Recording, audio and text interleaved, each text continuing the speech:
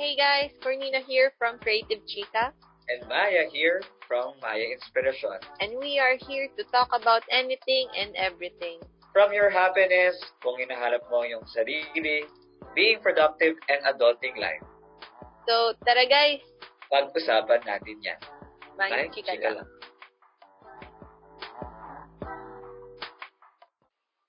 Hey guys, Cornina here from Creative Chica. And Maya from Maya Inspiration. And this episode, we are going to talk to Sarah J. Hi, Sarah J. Hello. Welcome to the podcast. Welcome. Hello, thank you for inviting me on your podcast. Yan, sobrang excited ako. Looking forward to this. Kami din, Yes. excited kami to ask you some questions, lalo na si Mark Arambulo, si Maya. Yeah. So, kamusta naman yung week nyo, guys? Ay, wait, napanood nyo ba yung News Station ID nung ABS-CBN? Ako actually hindi ko pa siya napapanood. Pero nakita ko lang siya sa wall ko. Baka later panoorin ko siya. Ako, napanood ko na siya and super inspiring for the youth. And also, meron akong brother from the one of my church na pinupuntahan, the Feast, si Brother Monching. So, na-feature siya doon sa ABS-CBN Station ID na medyo trending ngayon. Yung kwento niya kasi during the pandemic is before the pandemic is yung business niya is nagpaparent siya ng mga sound system, ganon. Tapos ngayon nag-lockdown and then nag-quarantine. So nag-stop yung business niya totally. So ang ginawa niyang sideline during the pandemic is yung may mga L300 kasi siyang sasakyan. So ginamit niya yun for parang service na mga first liner natin. Like mga sa butika, ganon. Tapos hindi ko alam kung napanood yun. Trending din siya sa Facebook. Oo, parang nakita ko yun before. Medyo earlier days ng quarantine.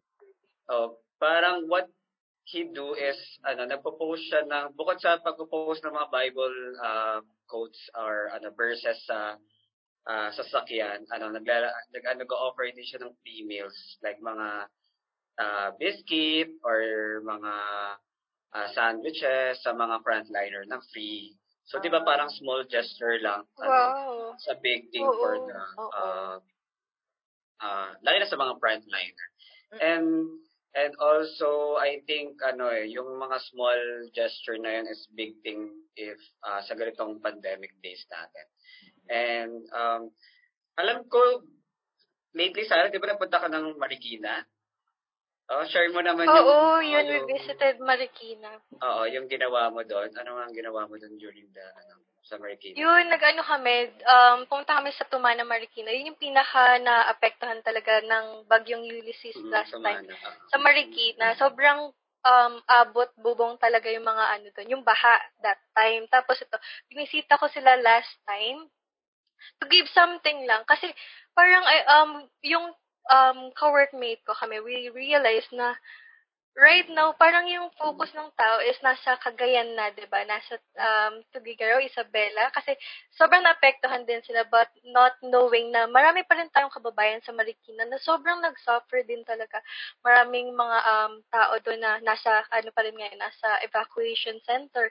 Wala nang uuwi ang bahay. Kaya yun, we have decided to give something lang, mga hot meals, clothes, dun sa mga kababayan natin dun. Sobrang nasalanta talaga sila ng bagyo.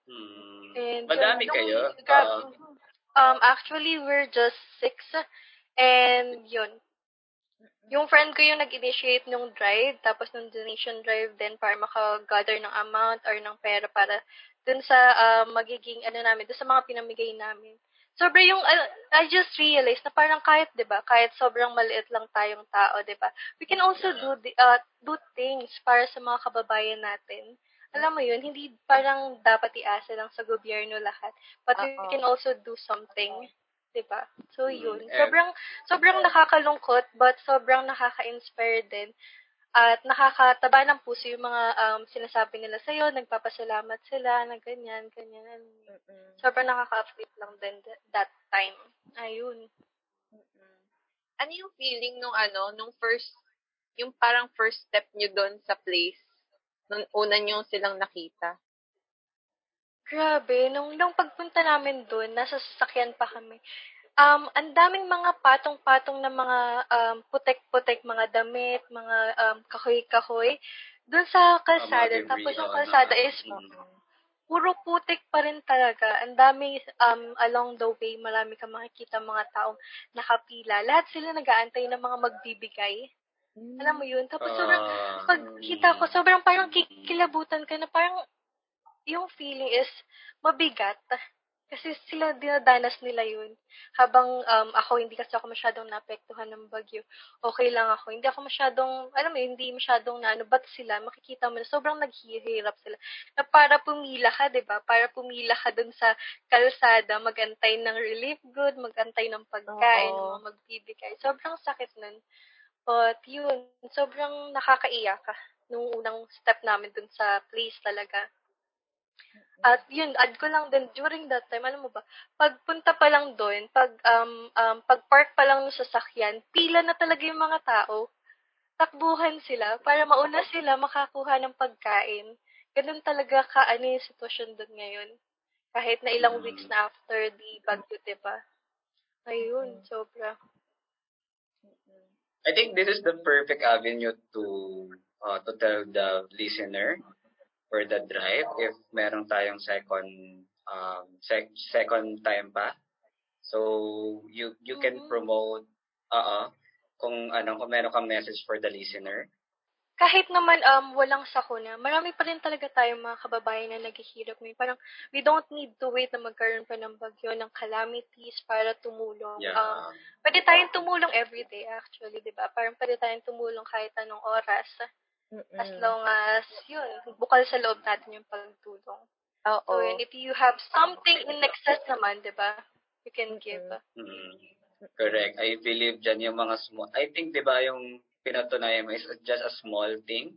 Hindi naman kailangan ng malaking amount. It's just like for the mga online seller, 'di ba? Simpleng like lang, simpleng share lang. Simpleng comment lang, 'di ba? Big thing. So it's just it's matter of helping and how to para mo siya i-help yung mga in need about it. The little things that count. Yes, tama. Tapos add ko lang din doon, kasi yung brother ko, soon to be priest siya. So, yung mga ganyang calamities, minsan, nire-remind niya kami na don't forget yung mga people around us na kailangan din ng help. Like, yung mga, yung mga less fortunate na and we are so blessed talaga, no? So blessed tayo. Pero ayun, so, Sarah. What yes, RJ or Sarah. Sarah J. Could you introduce yourself to our listeners? Tell us what you do. So yun, hi everyone to the listener of this podcast. And yan, I'm Sarah Jean Cabanela. I'm a travel professional, been with the travel industry for 5 years already. And I'm also doing some videos sa aking YouTube channel. I started my YouTube channel doing a vlogging, tutorial, makeup, and anything. Yun, anything sa aking YouTube channel. So yun. Syempre, di ba binanggit mo yung vlog, nag-vlog ka. Can you give a sample of your intro? Di ba yung mga intro yan? yeah. Sobrang simple lang ng intro. So, yung intro ko is ganito. Hi guys! Welcome back to my YouTube channel. It's me again, Sarjay, and welcome to my vlog. So, yun siya. Wow! Intro. Very light lang. Saka very, parang sobrang positive naman. Very, parang friendly. Very friendly. Sarah, can you share with us how your passion, like the vlogging or anything na you do ngayon, is started and how siya nag-grow? Actually, yung pagbablog ko, it started just last year. Yun, naisipan ko lang mag-vlog, but the passion is there since I was a kid, I guess. I love film, I love indie film, I love art, museum, mga ganun bagay. I also love to edit. Tapos yun, nag-start ako mag-YouTube channel or mag-start ng YouTube channel ko kasi ay, mahilig kasi ako mag-video. Alam mo yun, lahat ng videos ko is nasa phone ko lang. Tapos, naisipan ko, bakit hindi ako mag-start ng YouTube channel kung meron naman ako mag-edit. Tapos, gusto ko din naman gumawa ng film actually. Tapos, yun, sabi ko, nag-start na ako mag-YouTube channel. Pinakaunang video ko sa aking YouTube channel is cooking show. Gumawa ako ng blueberry cheesecake. Tapos gumawa akong blueberry cheesecake. Tapos, yun, nag-enjoy na ako. Tapos, nag-enjoy din ako mag-edit. Tapos, yung mga feedback ng mga tao, sobrang nagustuhan ko din. Tapos, dun na nag-start. Nag-enjoy na talaga ako sa pagbablog. Tapos, but, on how it grew, actually, nag-grew talaga siya during this pandemic kasi mas marami na akong time.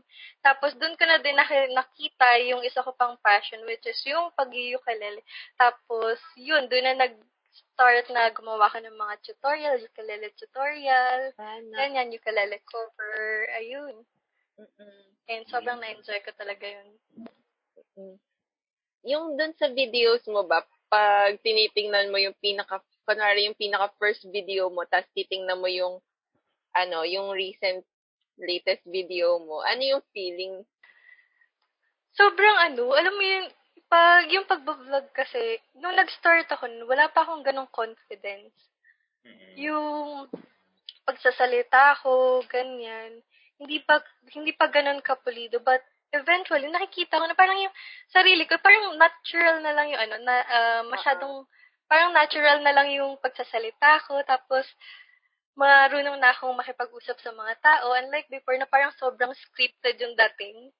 But, yun, sobrang nag-improve din talaga yung communication skills ko dito sa pagbablog.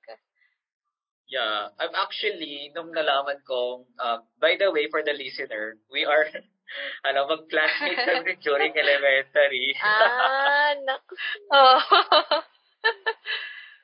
Oo, alam mo ba yung, pag nalala ko si Sarah, naalala ko, sobrang close din kami. Apat kasi kami nung magpe-friends. Para storytelling lang tayo during elementary. So, apat kami. Meron kaming friend na si John Paul, which is tama ba? Teacher or prof na siya ngayon. Tama. And then yung ka-name niya, tama, si Sarah din. Sarah, yeah. Sarah, Zay naman, Sarah. Tapos, alam mo yung, unang season ng Pinoy Big Brother. Tapos, ginaya namin yung Pinoy Big Four. Tapos, dance kami ng Christmas party. So, parang yun, yeah. Saka, kami talaga yung mag-friend na apat during that. And, naalala ko, during ng elementary days, is si Sarah talaga yung tipong competitive sa class. As in, competitive siya. Pero, totoo ba? hindi siya ganun ka, I mean, magugulat ka na yung, hindi naman siya ganun ka, yun nga, ka-showy, ka-confident. Parang silent, pero siya, smart that time. So, parang sobrang gulat ako nung si Sarah nagba-vlog. Sabi ganun. So, parang interesting. So, I think for the vlogging, it's, talaga, may improve talaga yung in terms of your communication skills, confident, ang question ko, Sarah, during, like, early days, like, yung bata ka, during, like, ano bang mga early, like, interest mo, like, tas papunta tayo dun sa vlogging. Like, ano yung mga early interest mo? Parang nung bata ko, hindi like ko pa rin kasi alam kung ano talaga. Yeah. Parang I'm lost. And marami akong gustong gawin that time. Ano mga tinry mo? But hindi ko siya napupursue. Sobrang dami kong trinay ito. Like nag-try ako mag-taekwondo. Nag-try ako mag-theater. Di ba, nag-try ako mag-theater.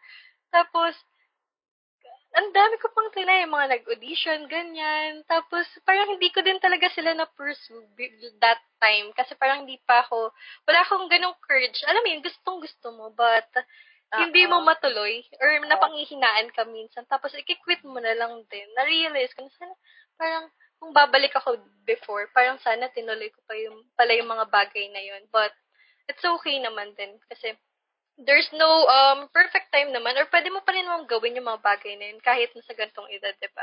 So, yun, nag-try ako noon. Nag-theater, taekwondo, ano pa ba? Marami talaga ang mga trinay nun. Pero yung love ko talaga, parang na-realize ko ngayon, na yung love ko talaga is nasa film, nasa theater, nasa art. Tapos, ito, ngayon ko siya na-apply. And, Okay. actually, nung ano nga. Medyo madami ka rin tinry, no? Like, iba't ibang things.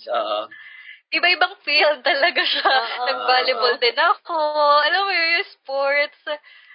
Tapos yun. Parang finding yourself din talaga, no? Pero may finding yourself talaga. Oo. Regarding do sa may napanood akong vlog mo na nag-audition ka sa Cinemalaya or Can you walk us about the experience nung nag-audition ka doon? So, I think it's another path mo rin natin na mo, 'di ba? For finding your I guess your happiness, or trying new things then.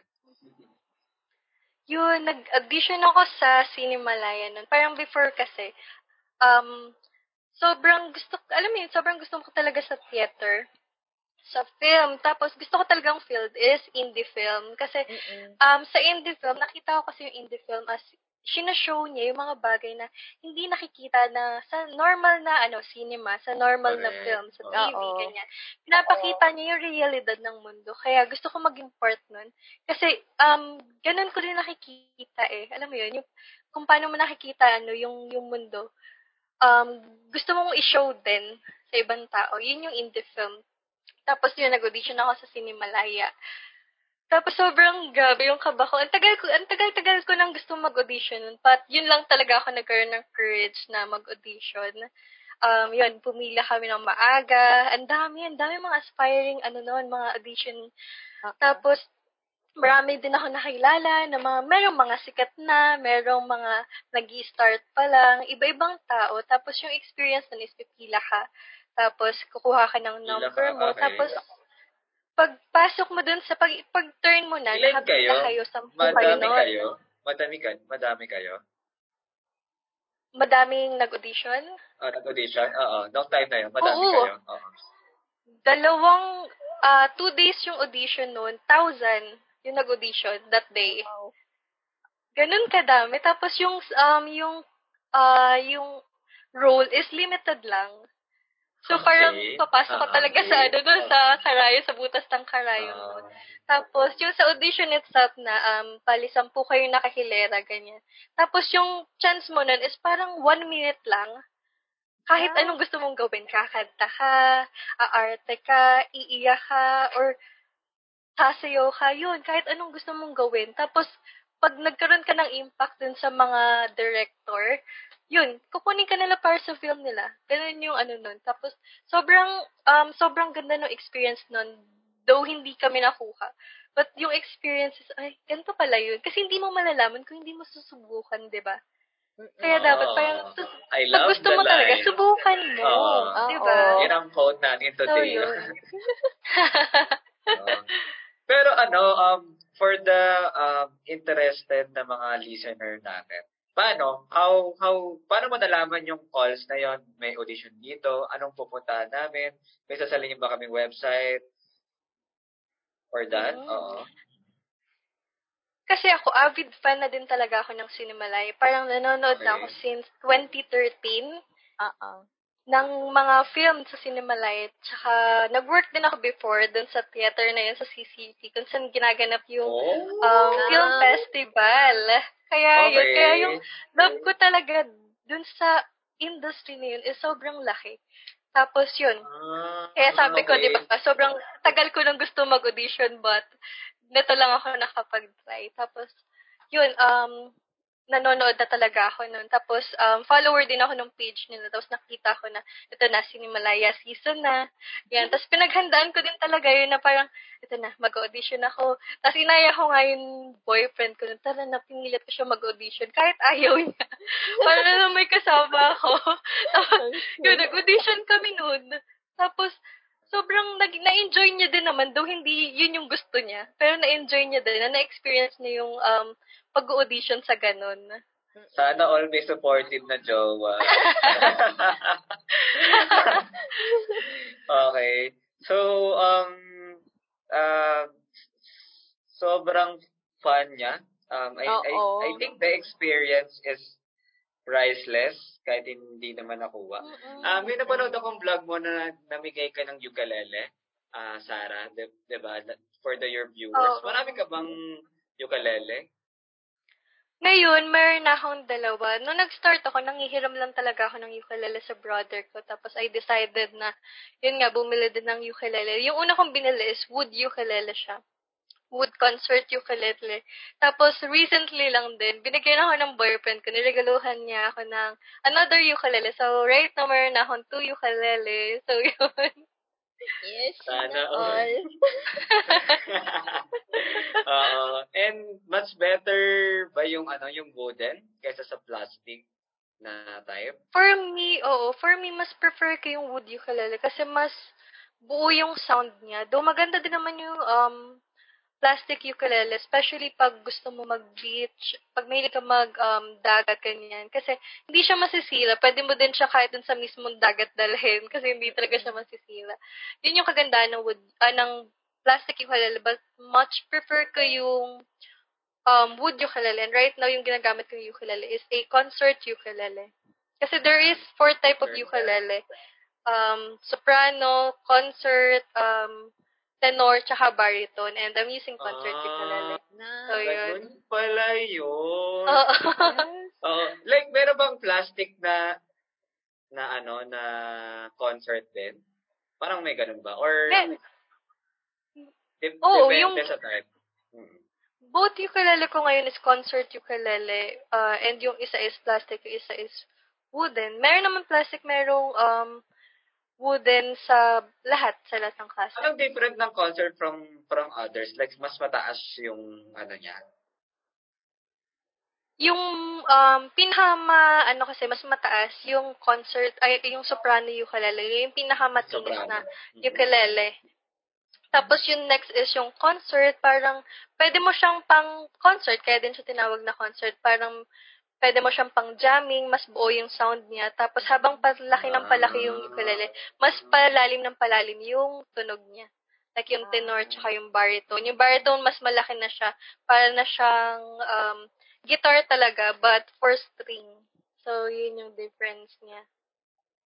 So kung pataas ng pataas, parang pang maliit, yung ganun. So, hindi lang yung siya... soprano is maliit talaga siya, tapos palaki ng palaki. Yun. So hindi lang siya parang, parang kunwari pang bata, hindi ganon. Yung kunwari may maliliit.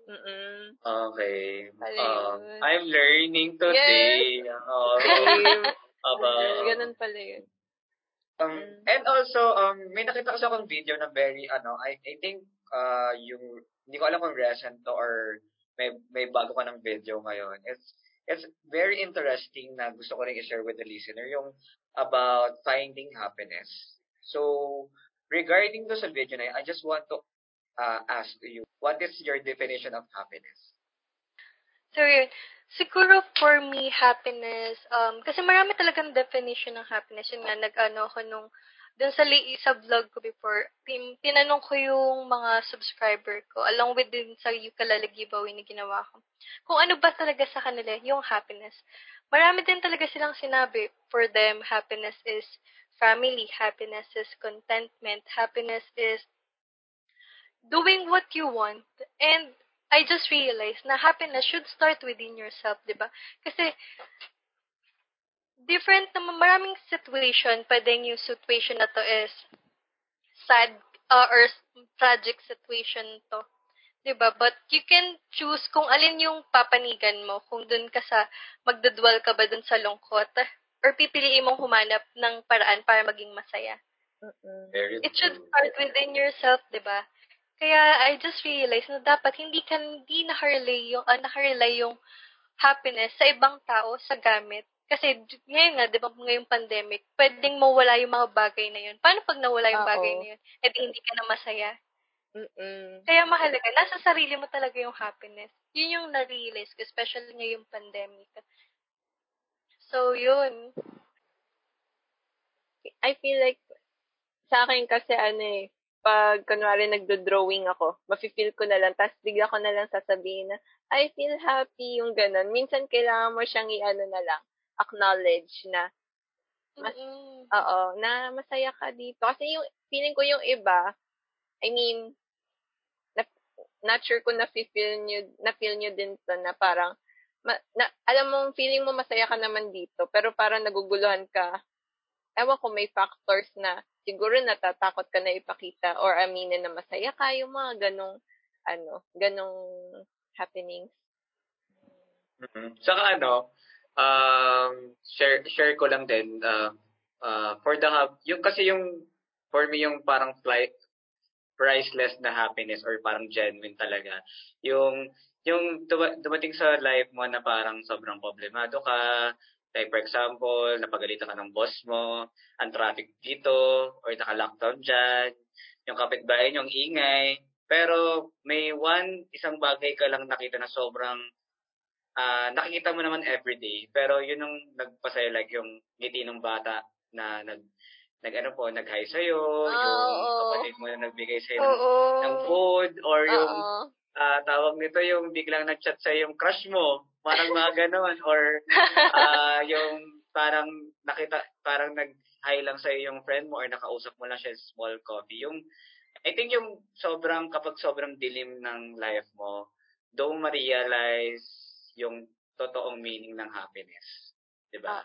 Yung small light, kasi sobrang dilim tapos biglang may nakita kang like ako ngayong last time sobrang bad trip ko dun, sobrang bad trip ko dun sa araw na yun, parang di ba may sinasabi sila na hindi naman, wala namang like bad yung bad life, bad day lang, di ba ang sabi nila, so parang wala namang ganun. So yun nga, may nakita lang ang kapitbahay namin na parang ang cute niya, tapos tawa lang siya ng tawa, tapos hinag niya ako, parang unexpected. So parang yan ang happiness na for me, ayun din. Saka yung, I think, agree ako kay Sarah, yung trying new things, kasi by trying new things, na-discover mo na, uy, ito pala, parang ang ganda pala, na-experience mo yung hindi mo na-experience na and then also na to grow mo rin yung sarili mo by trying these things. So, Sarah, how do you manage to balance your day job tsaka yung pag-vlog mo nung bago mag-pandemic? Kasi 'di ba parang nagba-vlog ka na rin that time. Oo, sobrang hirap i-balance na ng time. Kasi sobrang dami ding oras na kinakain ng pagba-vlog, pag-shoot, pag-e-edit, 'di ba? Tapos yung day job mo pa, na parang minsan mapapa-OT ka pa, tapos paano iisipin mo, paano pa ako makakapag-vlog, pag weekend, pagod ka na. Siguro yung na-balance ko lang siya, ginawa ko is, nag-plan talaga ako. Nag-plan ako kung kailan ka magbo-vlog. Kasi laking tulong nun, mag-plan kung kailan ka magbo-vlog, kailan ka mag-e-edit, kailan mo i-upload, para ma-manage mo na sa gantong oras, ilalaan ko talaga sa pagbo-vlog. Ganyan, tatapusin ko talaga yung trabaho ko. Tapos, another thing din is, yung pag sa trabaho mo, pagtapos ng trabaho mo, dapat tapos na. Hindi na yung may gagawin ka pa, mag-email ka pa. Tapos yun, dapat ma-manage mo yung time mo. Pag na-manage mo yung time mo sa work, natapos mo agad siya pagkatapos mo mag-work. Natapos mo siya agad sa oras na nakalaan dun sa, sa trabaho mo. Mamamanage mo na din talaga ng tama yung oras mo. Tapos yun yung ginawa ko, nag-plan lang talaga ako kung kailan ako magpa-vlog, kung kailan ako mag-edit, kailan ako mag-shoot. Tapos minake sure ko na yun, matatapos ko agad yung trabaho ko on time. Para may enough time pa ako sa ibang bagay. Paano yung mga moments na pinapapag-OT ba kayo minsan? Minsan, oo. Minsan nakakapag-OT ganyan pag maraming ginagawa. But, yun. Pag ganong time, hindi ko na nilalan sa vlog kasi alam mo naman, ngayon, mas okay, mas important yung day job mo, 'di ba? Kasi to passion, pwede mo naman siyang gawin another time, ganun. So, it's more on planning, ganon, or your extra time management, ganon. Saka parang naalala ko nung during ng natin, interview mo sa Creative Chica, Cornina, di ba? Yung one of the radio vlog, radio yata sa BJ, for nalimutan ko lang yung pangalan ng station. It's ang ginagawa niya nga is pumapasok siya sa school, tapos athlete pa siya noon, and siya varsity player, tapos he has a passion for radio. Ganun. So nag-visit siya doon, ang tawag niya training 'yon, parang libre naman kasi manood sa mga radio station. So parang napapanood niya, tanong na siya ng tanong. So ang ginagawa niya, like kung may meron siyang like school siya ng 9 a.m. to 6 p.m. parang gano'n. Tapos ang sinasabi niya is yung during afternoon, like 6 to 8 or 9 na biyahe siya papuntang north, punta siya sa stations, makikinig siya. So from there, so it's I think yung natutunan ko sa talk niya nung time na yun is yung finding time. Kung passion mo talaga, gagawin mo talaga. No? May term ka pa nun, Maya yung parang yung mga vacant times mo, parang yung in-between ata yung tawag mo dun May term ka dun kasi yung time na nakikinig siya, nag-aaral siya, yun yung bumabiyahe siya, yung parang ganun. Yung tawag dito yung before and after your day job, or yun nga yung time na yun, yung gap. Yung gap. Oo. Yung gap. Ano yung isi-feel mo dun sa gap na yun? Kung anong... I think siguro yung pinaka-right question dapat yung replace natin yung vlogging na how do you find balance your day job with your passion. Di ba? Oo. Di ba? Yes. Kasi you do some different things, di ba? You do vlogging, tapos kung may audition, nag-audition ka for so you do ukulele, di ba? During the so yung so in terms of balik tayo with the vlogging. So paano ka nagko-conceptualize ng content mo? So parang ka ba, inuupuan mo ba siya sa isang portion ng time mo? Like, meron kang notebook, nalilista ka, or kailangan ka munang mag-relax, or isang araw, or weekends? May mga ritual ka ba para para to have your content? So, can you share some of your tips regarding this? Oo, yun. Sabi mo nga, nag-notes din ako. Nung nag-start ako mag-vlog, ginawa ko is, naglista ako, ano ba yung mga gusto kong i-vlog? Gusto kong mag-makeup, gusto kong mag-luto, ganyan, yung gusto kong mga i-share dun sa vlog ko. So, sinulat ko to. Pari yung sa mga makeup ko, so, sino ba yung gusto kong gayahin na makeup? So, lahat yan sinulat ko. Tapos, iniisip ko, before ako mag-shoot, iniisip ko na agad kung paano ko siya i-edit. Kung paano yung gusto kong to dun sa vlog ko. Para pag sinat mo siya, alam mo na yung sequence ng paggawa mo. Hindi siya yung magulo na ano-ano ka, ganyan. At least pag isip mo na siya or na conceptualize mo na kung ano yung gusto mong result, mas magiging maganda yung flow ng vlog mo. Maganda sa editing. Mas nalilesen yung time na mag-iisip ka pa habang nag-shoot, ganyan. So, yun, yung ginagawa ko. Planning ahead. Saka parang ang napansin ko is paano nag-start ka dun sa kung anong gusto mo? Diba sa mga vlogger o sa mga vlogger dyan is parang they parang survey kung ano yung gusto yung content ko or parang nakikiuso sila, anong trend ngayon. Pero parang gusto ko yon na you start kung ano yung gusto mong content. Like, si Cornina, into arts talaga siya or into creativity. Kaya, she has the creative chika, diba? About it. So, parang ang magandang, I think, na-learn ko yon sa'yo ngayon na if you parang plan mo talaga mag-vlog is yung kung ano talaga yung gusto mong gawin. Tama ba? Like, correct? Oo, tama. Kasi parang itong pagbablog din na to, parang gusto ko din siya maging yung babalikan ko in the future na ito yung mga gusto ko nagawa ko to, ganyan. Hindi based dun sa kung ano yung gusto.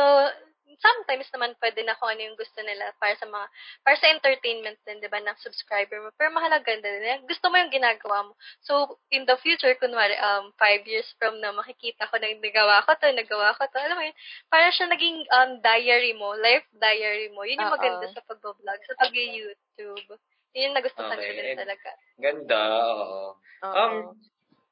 Regarding sa, di ba, you have a drive sa meron kang ginawang I mean tumulong ka sa mga nasalanta ng bagyo sa Marikina, tapos you mentioned some parang nag-talk ka ng konti or parang nagbigay ka ng medyo deep na content about finding happiness, defining happiness. Can you share your advocacy for a blog? Do you have advocacy? Actually, oo, meron. Gusto ko din maging platform tong YouTube channel ko para makatulong sa iba. Para, aside dun sa bibigay ng mga tutorial, gusto ko din maging platform to para makatulong dun sa mga nangangailangan, dun sa mga kailangan ng suporta. Gusto kong matulungan sila na kunyari may passion ka. Ituloy mo, wag kang panghinaan ng loob. Kasi, pag pinanghinaan ka ng loob, wala din naman mangyayari, di ba? Unlike, pag ginawa mo, nalo ka man or matalo, at least yung experience na binigay nung moment na yun is dadalhin mo at makakatulong din siya sa'yo. Gusto kong mag-share sa lahat na life is too short to be sad. Life is too short para hindi mo gawin kung ano yung gusto mo. 'Di ba? Parang lalo na ngayong pandemic, sobrang dami nating realization, 'di ba? Na parang sa isang iglap pwedeng mawala ang lahat. Yung trabaho mo, sometimes yung life, but ang mahalaga is nagawa mo kung ano yung gusto mo. Sobrang ikli lang ng buhay. Alam mo, sobrang ikli lang ng buhay para i-waste siya sa bagay na hindi mo namang gusto. Kaya gusto ko lahat ng tao na makakapanood sa akin is ma-inspire ko sila na gawin ko ano yung gusto nilang gawin. Tulad ko na ginagawa ko to, ginagawa ko kung ano yung gusto ko talaga. Alam mo yun? Hindi lang dahil kailangan, but gusto mo talaga. So, yun. Ano pala yung mga ginagamit mong equipment at saka yung mga editing softwares para dun sa vlog mo? Yung sa camera, meron akong camera, meron din akong phone. Ngayon, mas madalas kong ginagamit yung phone sa pagbablog kasi mas handy siya at mas madaling mag-transfer ng file. But sa pag-edit naman, ginagamit ko is laptop. Yung software na ginagamit ko is Filmora. Sobrang easy lang gamitin. Tapos, sa pag-edit ng mga thumbnail, PixArt. So, libre lang naman yun, yung PixArt. At maganda din siyang gamitin. So, yun yung mga ginagamit ko ngayon sa pag-vlog ko. Mahal ba? Like ako, kung ako mag-start ako ng vlog, ano yung dapat kong i-prepare? Like, kailangan bang mahal? Kailangan ba bumili ako ng certain camera? Or tawag na to, anong advice mo? Like, sa mga starting pa lang? Actually, hindi mo kailangan ng mahal na camera agad. Hindi mo kailangan ng mahal na or laptop. Pwede ka rin kasi naman mag-edit sa phone mo. Ang kailangan mo is yung passion mo na gusto mong gawin yun. Kasi kahit minsan low quality yung vlog mo pero maganda naman yung content mo, papanoorin pa din siya ng mga tao. Kasi nasa content siya, hindi siya nasa kung anong gamit mo. Kasi hindi naman nila nakikita yun, 'di ba? Mas nakikita nila entertainment value na binibigay mo dun sa mga subscriber mo, sa mga nanonood sa'yo. So, yun. Advice ko, huwag kayong bibili agad ng mahal. Isipin mo kung gusto mo talaga yung gusto mong content, gusto mo ipakita. So, yun. Mas mahalaga yung content kasi sa gamit. Oo. Okay. Parang yung sinabi mo rin a while ago na pag na-enjoy mo yung ginagawa mo, makikita naman yun at mafe-feel ng mga nakakita. Kung gusto mo talaga yung ginagawa mo, gagawa ka ng paraan parang hahanap ka ng way. Yun yung din. Saka hindi yung passion is hindi siya mahal. Like, di ba sinasabi nila na libre lang mangarap, like yung sa passion is kung may passion ka talaga, meron talagang way to para magawa mo 'yun. Ang one of my feedback lang during your one of napanood ko yung about sa Find Your Happiness is sobrang inspiring. I think correct kayong dalawa nung sineshare nyo na kapag gusto mo yung ginagawa, nakikita talaga ng viewers. Like, tumatagos siya doon sa camera. Nakikita mo talaga yun. Parang I think, totoo siya. So, I'm very inspiring ako doon sa mga ginagawa mo like sa vlogging. So, parang, yung pangkaraniwang tao na nakakarinig sana nito is kumbaga, it's a waking call sa kanila na you have to fill the gap. Like, may ways tayo if you passion, gawin mo. Tama, ayun, as per Sarah J. Vlog, it's you have to try it, to find it, and do it, yung passion mo. Yun. Meron akong hashtag Padayon sa aking YouTube channel. This is, Padayon is a Cebuano word or Bisaya word, which means laban lang. So, kung may gusto ka, may pangarap ka, may gusto kang marating, padayon lang, laban lang. Kasi, at the end naman, makakamit mo din talaga yun. Huwag ka lang panghihinaan ng loob, diba? Pag gusto mo, may paraan talaga at makukuha mo talaga siya pag pinagsikapan mo. Anong tawag sa word na yun? Sorry. Padayon. It's a Cebuano word, Bisaya word, ganun. Padayon. Okay. So, I have that hashtag padayon lang. Hashtag laban lang. Okay. Gusto ko yun. Gusto ko yung, saka gusto ko rin yung sinabi mo na talaga pag passion, walang excuses. Diba? Like, hindi excuse na, wala kang ganito, wala kang ganyan, or parang ang mahal ng ganito. It's just finding ways lang to have it. You mentioned na diba, before na nag-ukulele ka, right? Oo, nag-start ako mag-ukulele recently lang. Kailan to? Kailan? Nag-start to nitong pandemic lang. Kasi nga, nung nag-pandemic, naging work from home na kami. Tapos, before kasi nag-rent lang ako sa Makati, so hindi ka naman makakatugtog doon kasi, di ba, nag-bed space lang ako nun. Tapos nito, nung umuwi ako dito sa bahay. So, ang daming nag-start yung pandemic, di ba, sobrang daming, yung anxiety level ko talaga noon, sobrang taas. Parang lahat naman tayo biglang nag-lockdown.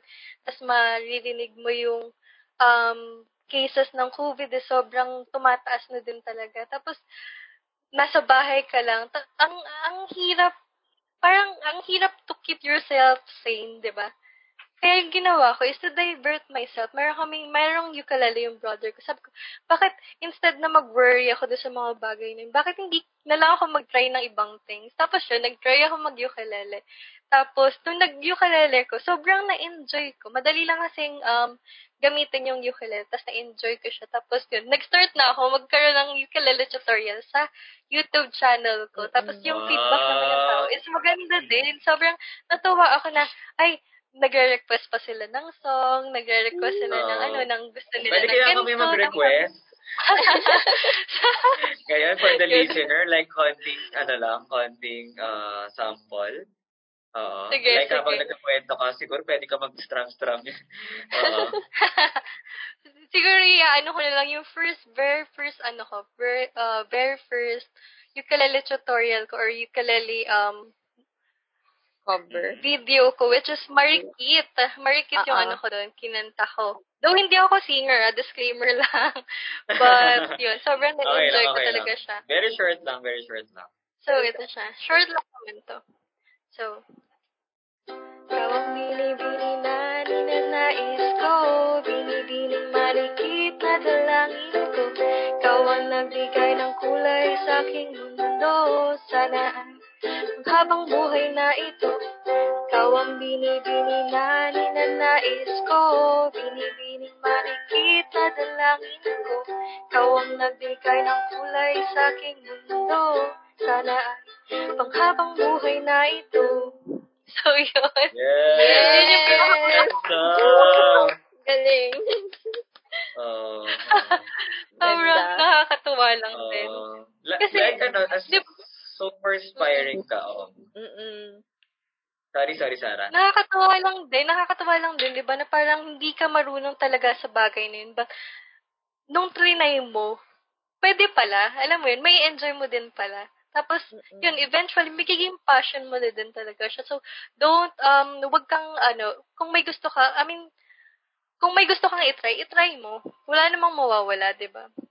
So, yun. Yeah. Sobrang amazed ako with the I think, di ba parang ang connotation sa atin ng iba is kapag pandemic lockdown is parang fear, parang ang maganda kasi din yung message din yan na parang out of the lockdown and parang merong spark, like may happiness na nabuo, no ba? Like you discover things na yung you make naging productive ka during the lockdown. Saka super ang ganda. Sobrang inspiring. Thank you naman. Oo. I think yung one of the highest views yata, yung ukulele. Tama ba? One of the, Oo. Umabot na siya ng almost 6,600 views. Para sa nag-i-start, sobrang laki na din talaga, no? Ukulele. Saka yung naisip mo rin siyang isama sa vlog mo no? Oo. Parang passion sa passion ulit. Oo. Bakit ko pala napili yung ukulele? Like, di ba, meron tayong piano, may guitar, merong flute, merong some other instrument. Bakit napili mo yan during the pandemic? Like, accidental ba? Meron ka lang nakitang ukulele dyan sa bahay nyo? Or what? Before kasi, nakapag-try na ako mag-gitara. Kaso medyo nahirapan ako. Tapos hindi ko din siya na-pursue. Tapos, ngayon, yung brother ko nga, meron siyang ukulele. Trinay ko siya. Tapos, nung trinay ko, naghanap ako ng mga chords, naghanap ako ng tutorial sa YouTube. Tapos, nung trinay ko siya, ay, madali lang pala siyang gamitin. Sobrang easy niya lang gamitin, unlike dun sa other instrument like guitar, ganyan. Tapos, piano, medyo nahirapan din kasi ako mag-piano. So, yung pinaka-nadalan talaga ako is ukulele. Tapos, enjoyable siya. And yung sound na kinecreate niya is lovely. Kaya din nagustuhan ko talaga yung ukulele.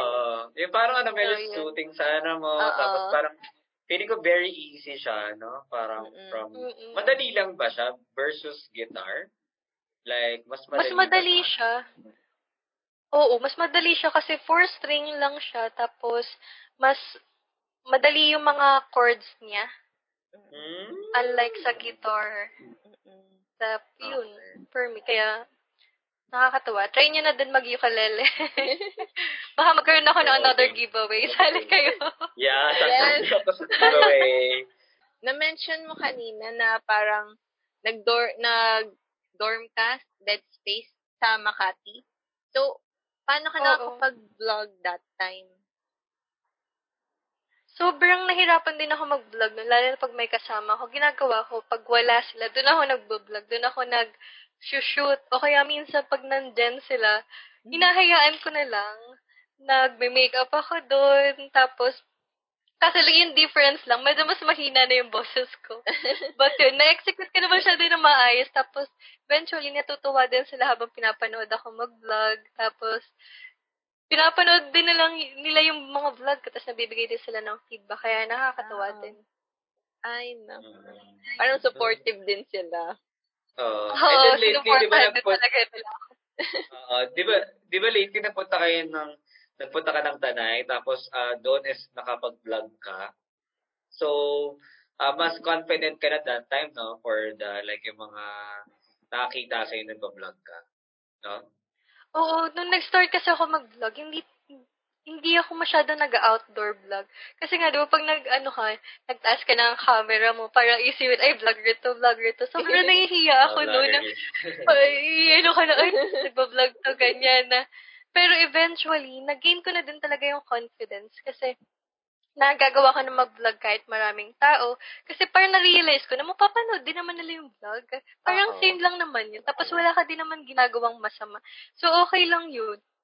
Tapos nakakatuwa din na merong tumatawa, merong napapangiti pag nakikita ka nag-shoot. And yun, natutuwa din ako sa ganong experience. So, okay na siya sa akin ngayon. Mas nag-gain ko na yung confidence na mag-vlog outdoor. Unlike before. Yun din talaga yung malaking na gain ko sa pag-vlog, yung confidence. Ayun. Kasi feeling ko pag nahihiya ka, hindi naman yung ibang tao yung affected eh. Ikaw yung affected eh. Kasi hindi mo ma-express yung sarili mo. Oo, minsan nga mas nagmumukha ka pang pag yung nahihiya ka. Pero pag yung confident ka, parang napapawaw din sila. Ay, ang galing naman ito magsalita. Nakakatawa naman siya mag-vlog, ganyan. Kaya, mas maganda din talaga pag confident ka. At least makita nilang confident ka, hindi ka yung nahihiya. Ayun. Okay. Ano pala yung feeling nung nakita mo dumadami na yung followers mo? Sobrang nakakatawa. Yung everyday dumadagdag siya pa isa-isa.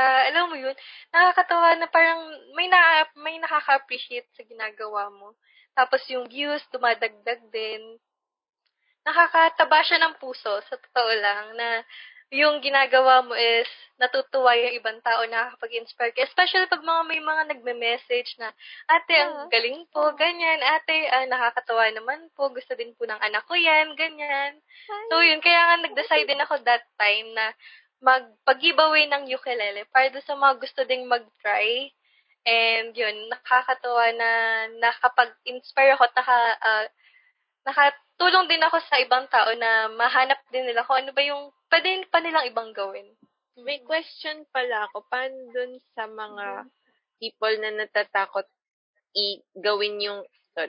paano pag dun sa mga people na natatakot gawin yung kanilang passion? I mean, for some reason, merong fear na naghahadlang sa kanila para gawin yung kung ano yung gusto talaga nila. Yung side hustle. Oo, yung mga passion, side hustle. The passion project na sinatawag nila, di ba? What's your tip for the younger ones or nag-start pa lang? Parang ma-advise ko lang, gawin nila. Sabi nga, di ba sa Nike, just do it. Di ba? Parang sabi ko nga kanina, life is too short para i-limit mo yung sarili mo sa mga bagay na kung anong meron ka lang. Parang malaki ang mundo. Pwede mong i-explore, di ba? Wala namang mawawala kung gagawin mo yun eh. Mas magigain ka pa nga ng experience, mas magigain ka pa ng knowledge, ganyan. Kaya, go lang ng go sa kung anong gusto mo, sa passion mo.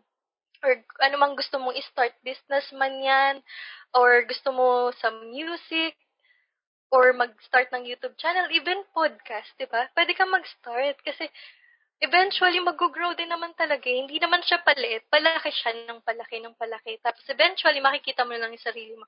Ay, buti na lang ginawa ko to. Alam mo yun? Yung ganong Ang ganda nun. Ang ganda nun yung hindi siya, palaki siya,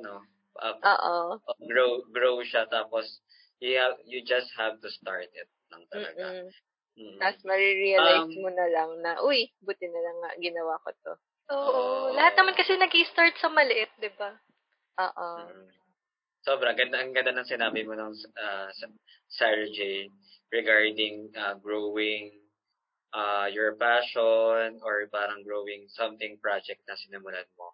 So, any plans about your channel or may mga plano ka ba na gusto mong i-vlog ngayon or for your promotion or any So, yung sa channel plan? ko, all around kasi yung channel ko. May tutorial, may makeup, may music, but, yun, gusto ko pang makapag-share ng mga ginagawa ko. Mas gusto ko makapag-inspire ng tao. Gusto ko pang magkaroon ng talk. Gusto ko magkaroon ng mga drive to help other people. O kaya, even seminar siguro para makatulong kung gusto mong matutong kung paano mag-shoot, kung paano mag-edit. Gusto ko yung ganun. Gusto kong maging platform to para ma-encourage yung lahat ng tao na pwede mong gawin. Kasi ako nag-start ako sa wala eh. Nag-start ako dun sa, nandun lang ako sa sulok, hindi ko ginagawa yung gusto ko. Kahit na gustong-gusto ko yun. But, yun, gusto ko lang talaga maging platform to inspire other people. And, yun, para din ma-enjoy ko yung life ko. Kasi sobrang nag-enjoy talaga ako sa pagbablog. I think, Nina, hindi lang yung mga, tawag nito, yung subscriber niya na-inspire niya. That, even tayo ngayon. Diba? Oh, actually. Sorry. Sobrang nakaka-inspire. And also, I think the listener din ng ating podcast ngayon is na-inspire ngayon. So, would you like to promote your vlog? So, yan. Hi, guys. Yan. Please subscribe to my YouTube channel. It's Sarjae Vlog. SARJAE Vlogs. And you can also follow me on my social media account. It's Sarjae Vlog sa Facebook. And it's Love That Sarjae in my Instagram. So, yun. Follow nyo na ako. At follow ko din kayo. Sa mga nakikinig na gusto nyong matutong mag-vlog, gusto nyo mag-start ng YouTube channel nyo, mag-edit, or maggawa ng thumbnail, I can help you. Just hit me on my social media account. And I can also do one-on-one tutorial para sa inyo. So, yan. Sabi ko nga, kung gusto nyo, go now. Wala na kayo, wag na kayo mag-alinlangan. Dahil na wala pa naman ako masyadong ginagawa, hindi pa naman ako masyadong malakas. So, marami pa akong time. Grab this opportunity. I can help you. Surely. It's like a webinar for like gustong matuto regarding editing, vlogging, ganon.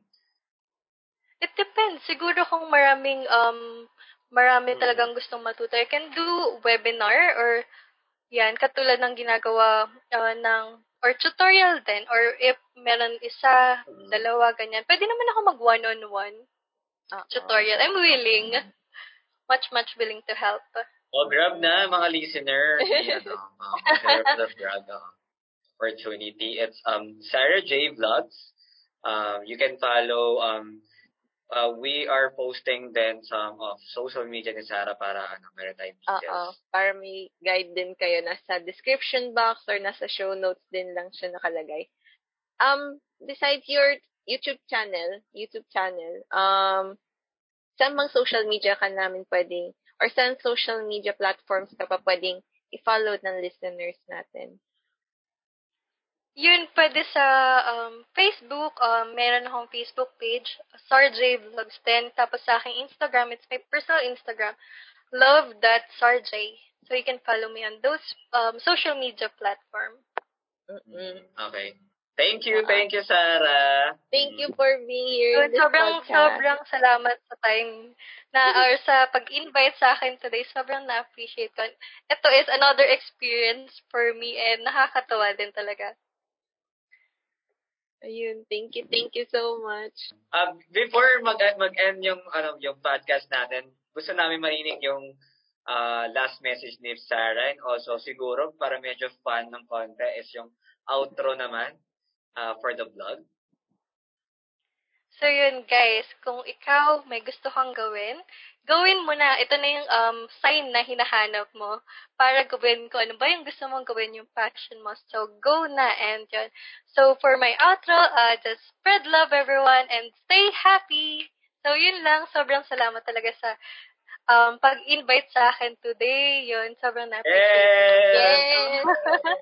Thank you, Sarjae.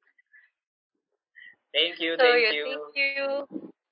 Thank you. Also, we want to promote yung kaya-kaya namin social media. You can follow Tina. You can follow us on Creative Chica PH sa Facebook, Instagram, and Twitter. And don't forget to follow us here on Spotify or kung saan man kayo nakikinig ng podcast nyo dito sa Chika Lang with Maya and Cornina. And sa Creative Chika, yung sa podcast ko, and yung kay Maya Inspirasyon. FB page and soon, YouTube din. Dahil kay Sarah. Wow! Yes. Soon Push yan. na yan. Sabi daw niya, yun ang natutunan ko today. Thank you, Sarah. Thank you, Sobrang Sarah. thank you talaga. Thank you. Salamat.